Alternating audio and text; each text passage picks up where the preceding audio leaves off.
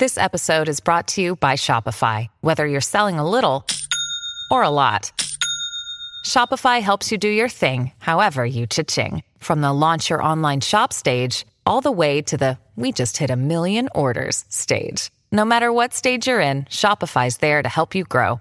Sign up for a $1 per month trial period at shopify.com/special offer, all lowercase. That's shopify.com/special offer.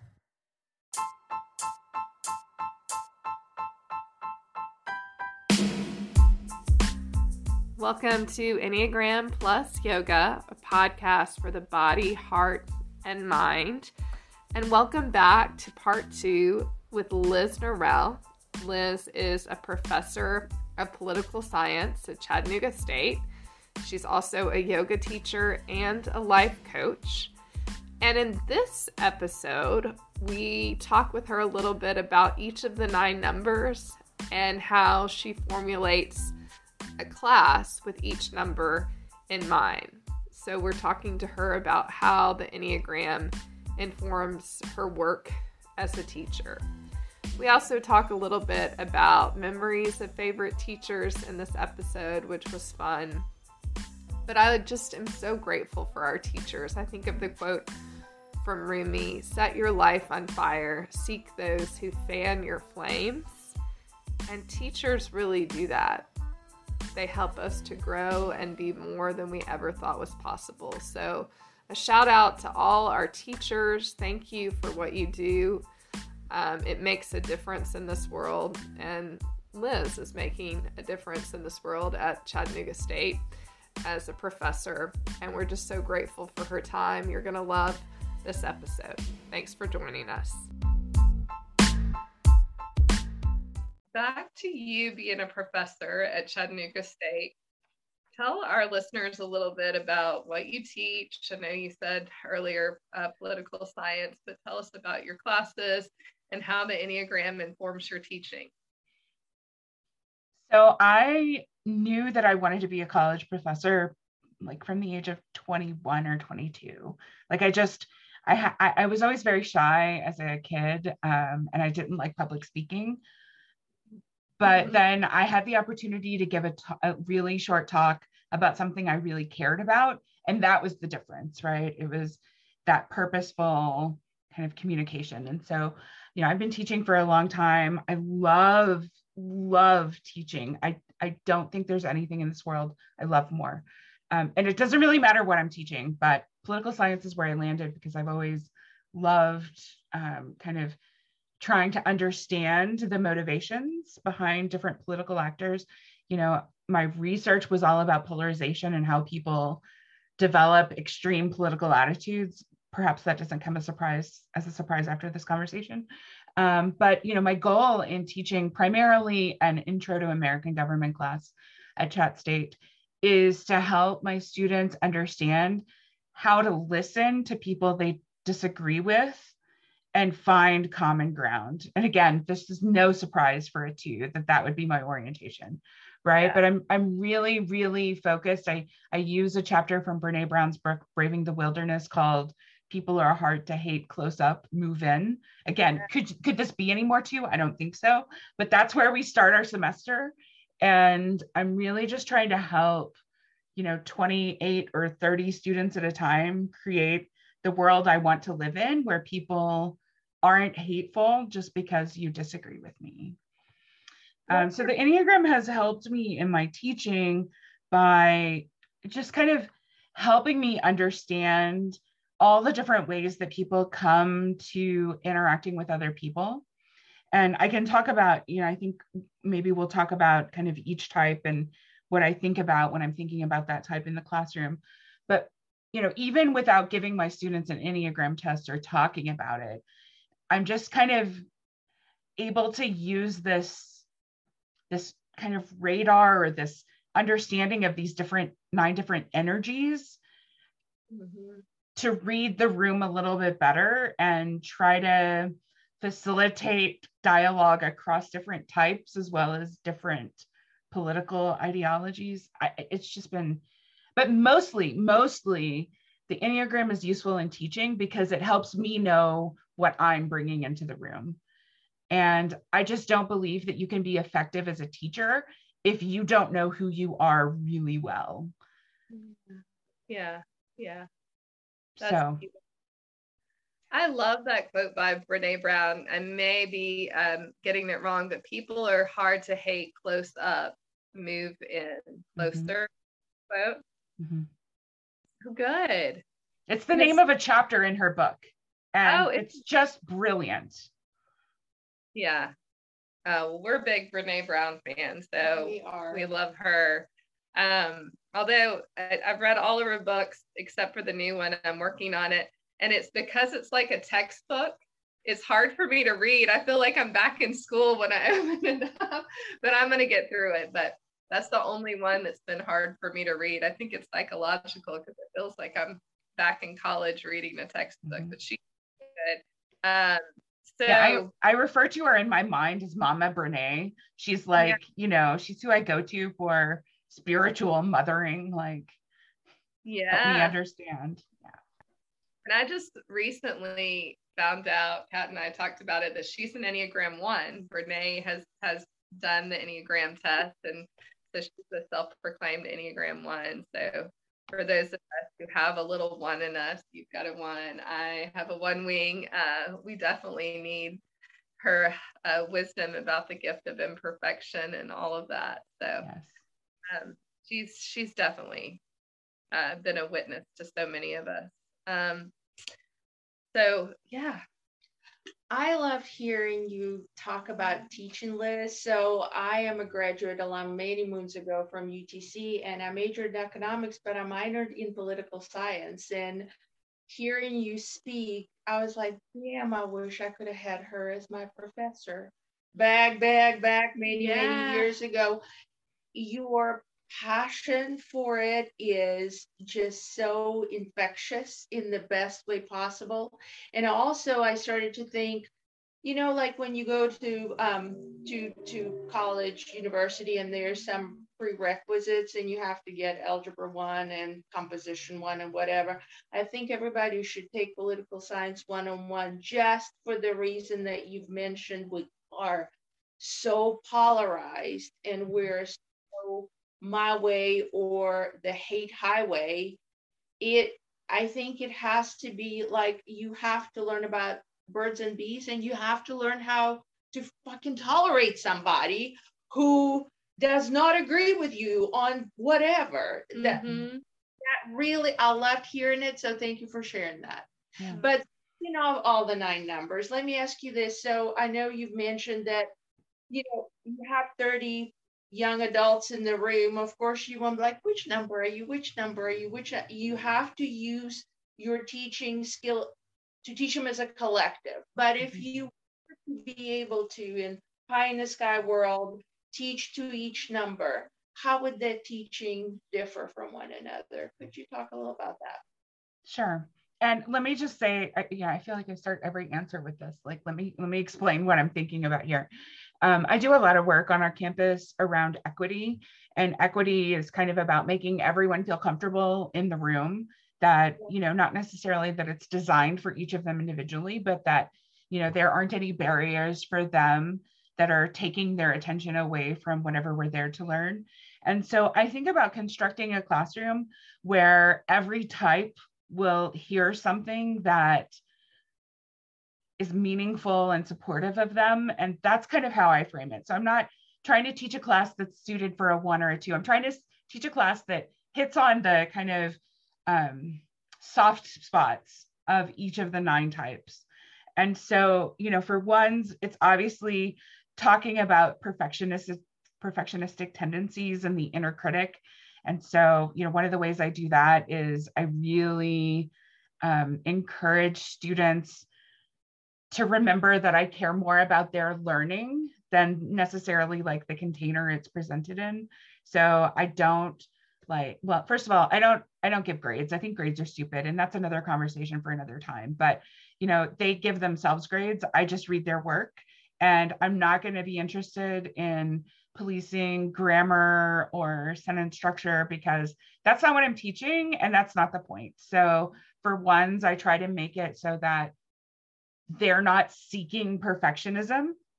they're just trying to share what they're thinking. For twos, I mean, my classroom it's sort of impossible to take away the sort of deep care that I have for my students. And I think the twos probably respond to that really well. That's sort of, I emphasize that from day one. Like, I don't care about what you do in this class. I care about you as a human. And so if life happens and you fail, I'm not going to think less of you. And, this is a place for you to be yourself. For threes, I try to really emphasize the need to slow down and just kind of check in and have some moments of silence in the classroom even. So we're not just rat racing our way through a bunch of accomplishments. So I do start every class with a check-in, and I let that silence go a really long time. I'm very comfortable with silence. I let it go for a long time before I'll move on. For fours, I try to really give a lot of opportunities for reflection and to be seen. So pretty much everything my students do is, read this chapter, write a reflection, watch this movie, write a reflection. So there are lots of opportunities for the fours to share of themselves and be seen. And for me to affirm that by saying, oh, that's such an interesting perspective, right? That's very supportive for a four. For fives, my brother, like I will love him forever for giving me some tools to work with fives. But it's really inviting people to engage with the classroom, but not requiring it. So in my class, we read Just Mercy by Bryan Stevenson as our core text. And 2 times a semester, we just go around the circle and everyone has the opportunity to share, but they're always willing to pass. They're always welcome to pass without explanation.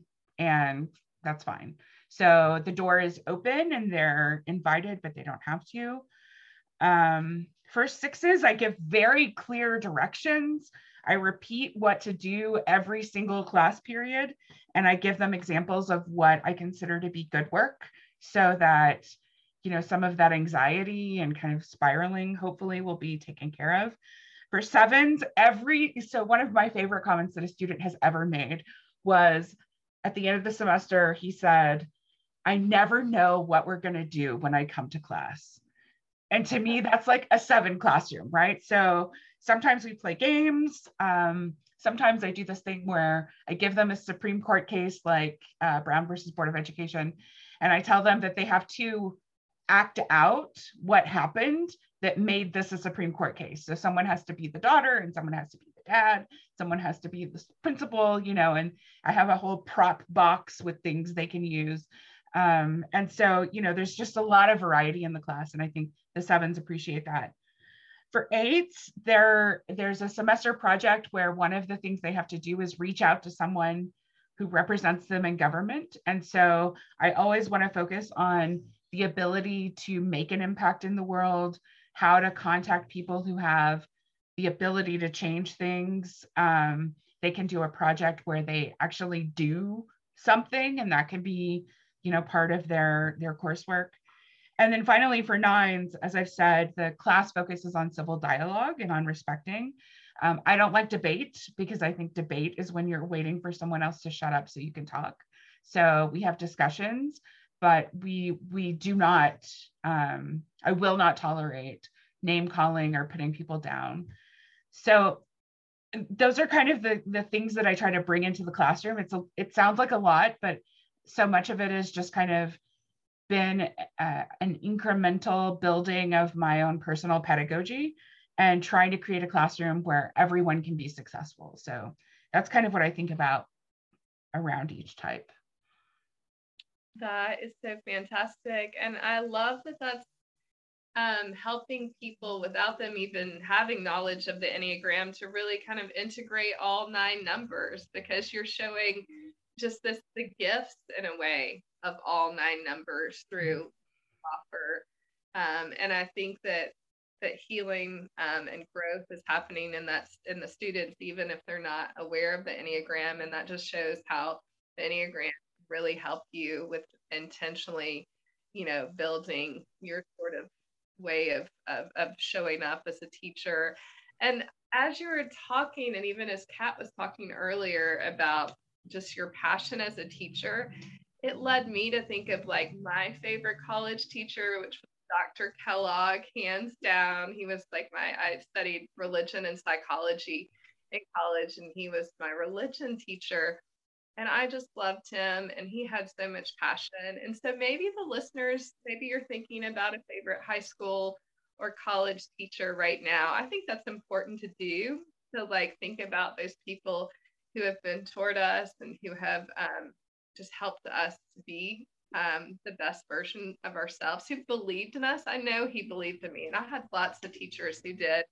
But I'm so thankful for teachers. And I just want to say, like, you make such a big difference in what you do, because I can look back at those teachers who did encourage me and believed in me, especially, which was so important for me as a two, to have, I felt going into college like a bit of an underdog because I hadn't performed like really well in high school, but I had these teachers who just, were amazing with the compliments, and I did better in college than I did in high school, and then better in grad school than I did in college. And it was because of encouraging teachers. So that's a gift that you have, and the passion does come through. And so I just want to say that. Did you have a favorite teacher looking back?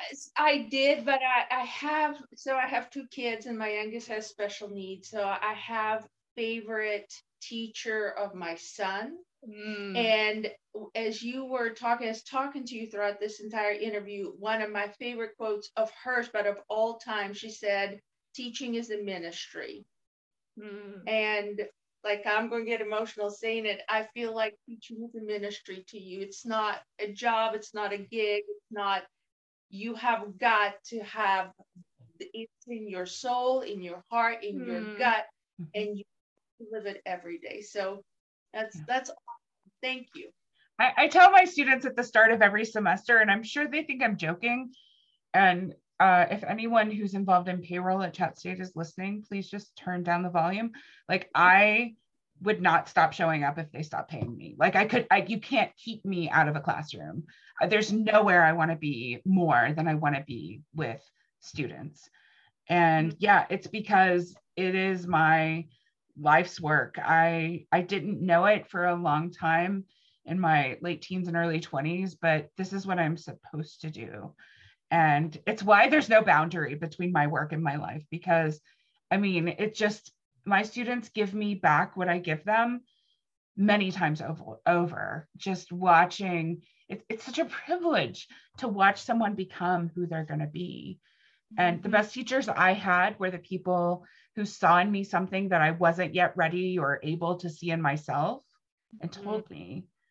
And so, that's the kind of teacher I try to be. And it's incredibly, incredibly rewarding, fulfilling work that I just feel so incredibly grateful to get to do. Yeah, such a privilege. So I know you said there are many teachers, but is there a teacher that sticks out to you in all your years of being a student? Yeah, my junior high school English teacher, so my junior year of high school, Mrs. Brantley, Vicki Brantley, she saw in me things that I never would have seen myself. And the thing she did, and I have paid this forward so many times, she wrote a letter of recommendation when I was applying to college and scholarships, and she gave me a copy. And reading how she described me, I mean, I could quote it to you now. I've read it so many times. I have tried to live up to what she saw in me at 18 for the rest of my life. She talked about me having a serenity, that the whole room could be chaotic and I would just like sit down and do the work. And that's not something I ever would have noticed about myself as a 17-year-old in an English class. But I see that now, and I understand myself better because of what her class allowed me to do and who she was. So when I write a letter for a student now, I always give them a copy. I tell them why I do it. And I think it's sort of like when somebody dies, we say all the things we should have said when they were alive, right? I see it as being kind of like that. Like, I want you to know that I think you're amazing now. Yeah. Before you go out and do the amazing things that everyone's going to credit you for, because you're that person now. Yeah. Yeah. And I would say that we all can learn things from each of the 9 numbers. And that is something to learn from it too, is, even though sometimes our encouragement is based on our own needs, and we have to look at that as twos, that are we flattering because we don't feel seen, because we don't feel loved? We do have to look at that piece. But on the other hand, people need encouragement. That's how we flower. That's how we grow. And we need to say, I see you, I celebrate you, I love you, I see this in you, I see these gifts in you. Like, we need that desperately, especially now. We're just living in a time when so many people are depressed and anxious, and they just need to say, hey, you matter to me. Thomas the 9 needs that. Your presence matters to me. But each of the 9 types are going to need different sort of messages, and we can do that. Like, we can show up for people today, and that's really important. Well, tell us about your podcast. You've got a podcast too, and I want to hear a little bit about the mission of that podcast. It's evolved a bit. It's, so I went through life coach training in 2018, and I came out of that knowing that I wasn't going to be like an active life coach, because, my college teaching takes up a lot of my bandwidth, but I felt like the tools of that were so incredibly important. It taught me about, really, I think the biggest lesson for me of life coach training was everyone knows what they need to do. Everyone has the answers, but they don't know how to access them always. And so good coaching is about helping people answer their own questions and figure out their own paths. And that was really useful, because as a 2, it's really easy for me to think that I know how to solve all the problems, and I just need to tell you, and then you need to do it, and then you're going to love me, and we can put a bow on it, right? And so the podcast started as a way to kind of deal with the fears that people let hold them back from chasing things that they wanted to. And we did a whole series on like facing health fears, and I talked to a number of people about different health challenges. I talked to a neurologist about, like, when I wake up and I have a headache, is it a brain tumor? Like, I worry about that at least once a week. And so, I talked to cancer survivors and pediatric pulmonary folks. But in the more recent iterations, the podcast, which I call the Liz Cast, I haven't put out a new episode in a while, but it's really about just having these authentic conversations about what we're really struggling with but not talking about. So maybe my favorite episode that I've done in the last couple of years was a roundtable with some of my best friends talking about the different ways that mental health challenges show up in our lives, and just kind of like talking about like really talking about what it means to be bipolar, experience bipolar disorder, or what it looks like to balance treating an anxiety disorder with the side effects of taking medicine that treat anxiety disorder in the context of a relationship. And I'm really proud of that, and I that's the kind of stuff I want to do. I want to help people kind of strip back the layers and have those really tender, vulnerable conversations, because we are all needing them, and we're just, we live in a world that doesn't support that kind of openness very often. So that's what I want the Liz Cast to be about. I have one last question for you, Liz. I know one of the missions that's important to you is a curvy yoga. Can you talk a little bit about that?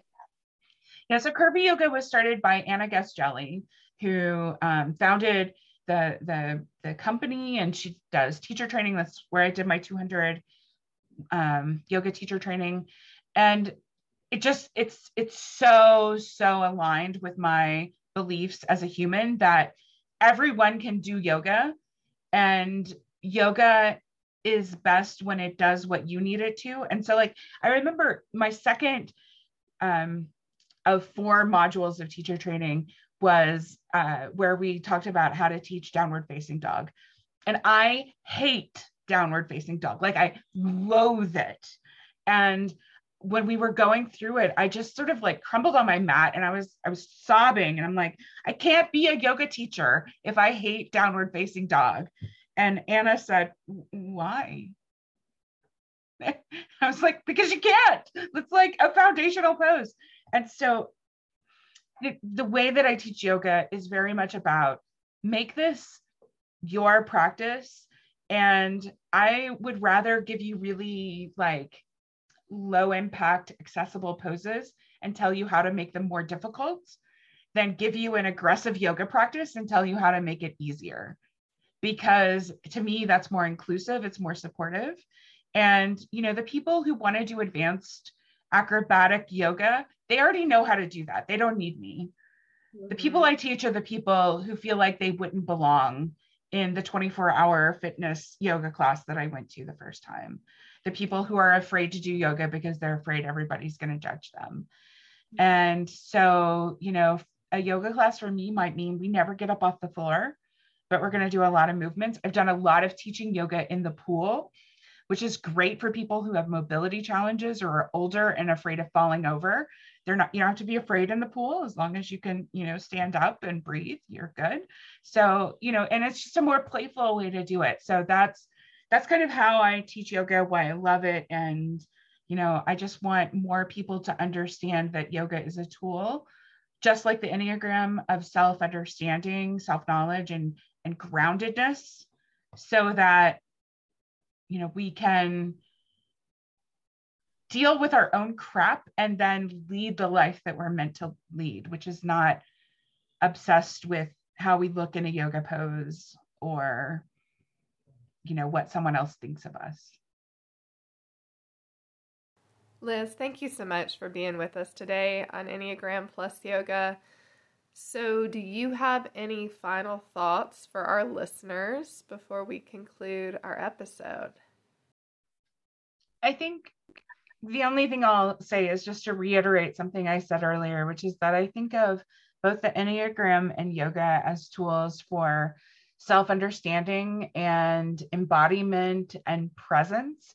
And I have just found that the more I can understand myself and remain grounded in who I am and in the current moment, the more available I am to be in true connection with other people. I think sometimes we feel like the way to, you know, do self-improvement is outer focused. And I really think it's the inner journey that opens up so many opportunities for happiness and joy in this life. So that's what I would leave you all with. Oh, well said. Yeah. And I would say that both yoga and the Enneagram are about that inner journey, that is where true wisdom is inside of ourselves, you know, and it's hard and we want to run from that work, but that is where growth is, that is where freedom is, that is where life is. So, well, thank you, Liz, for being with us today. You are just so full of wisdom and love and passion, and you are out there, like you said, getting to do a job that you truly love, which is rare, and what a gift that is. But you're just imparting so much to your students and to our listeners today. And so I just thank you for who you are and for your time today. We're really grateful. Thank you for the invitation. It's been a real joy to get to talk to you all. And thank you again. Thank you. All right. Well, namaste. Namaste.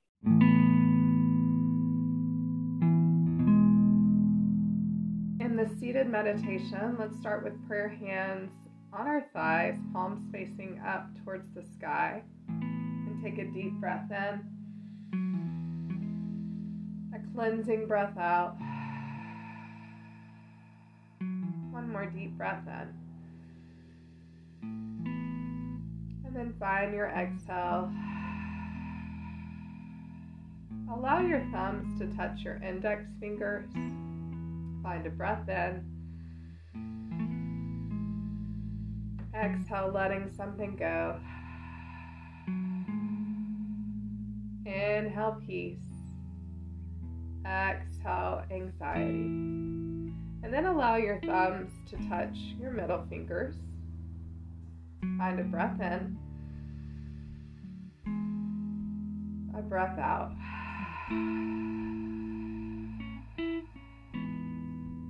Inhale, forgiveness. Exhale, a piece of a grudge that you're carrying. And then allow your thumbs to touch your ring fingers. Find a breath in. And a healing breath out. Inhale, acceptance of life as it is. Exhale, the need for life to be perfect. And then allow your thumbs to touch your baby fingers. Find a big breath in.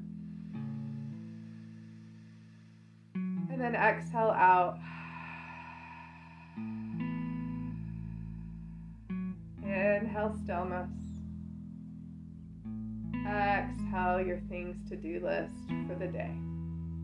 Then allow your palms to face up towards the ceiling. Find a breath in. Find a breath out. Invite prayer hands to come to your heart. And know that the light in me sees and honors the light in you. Namaste.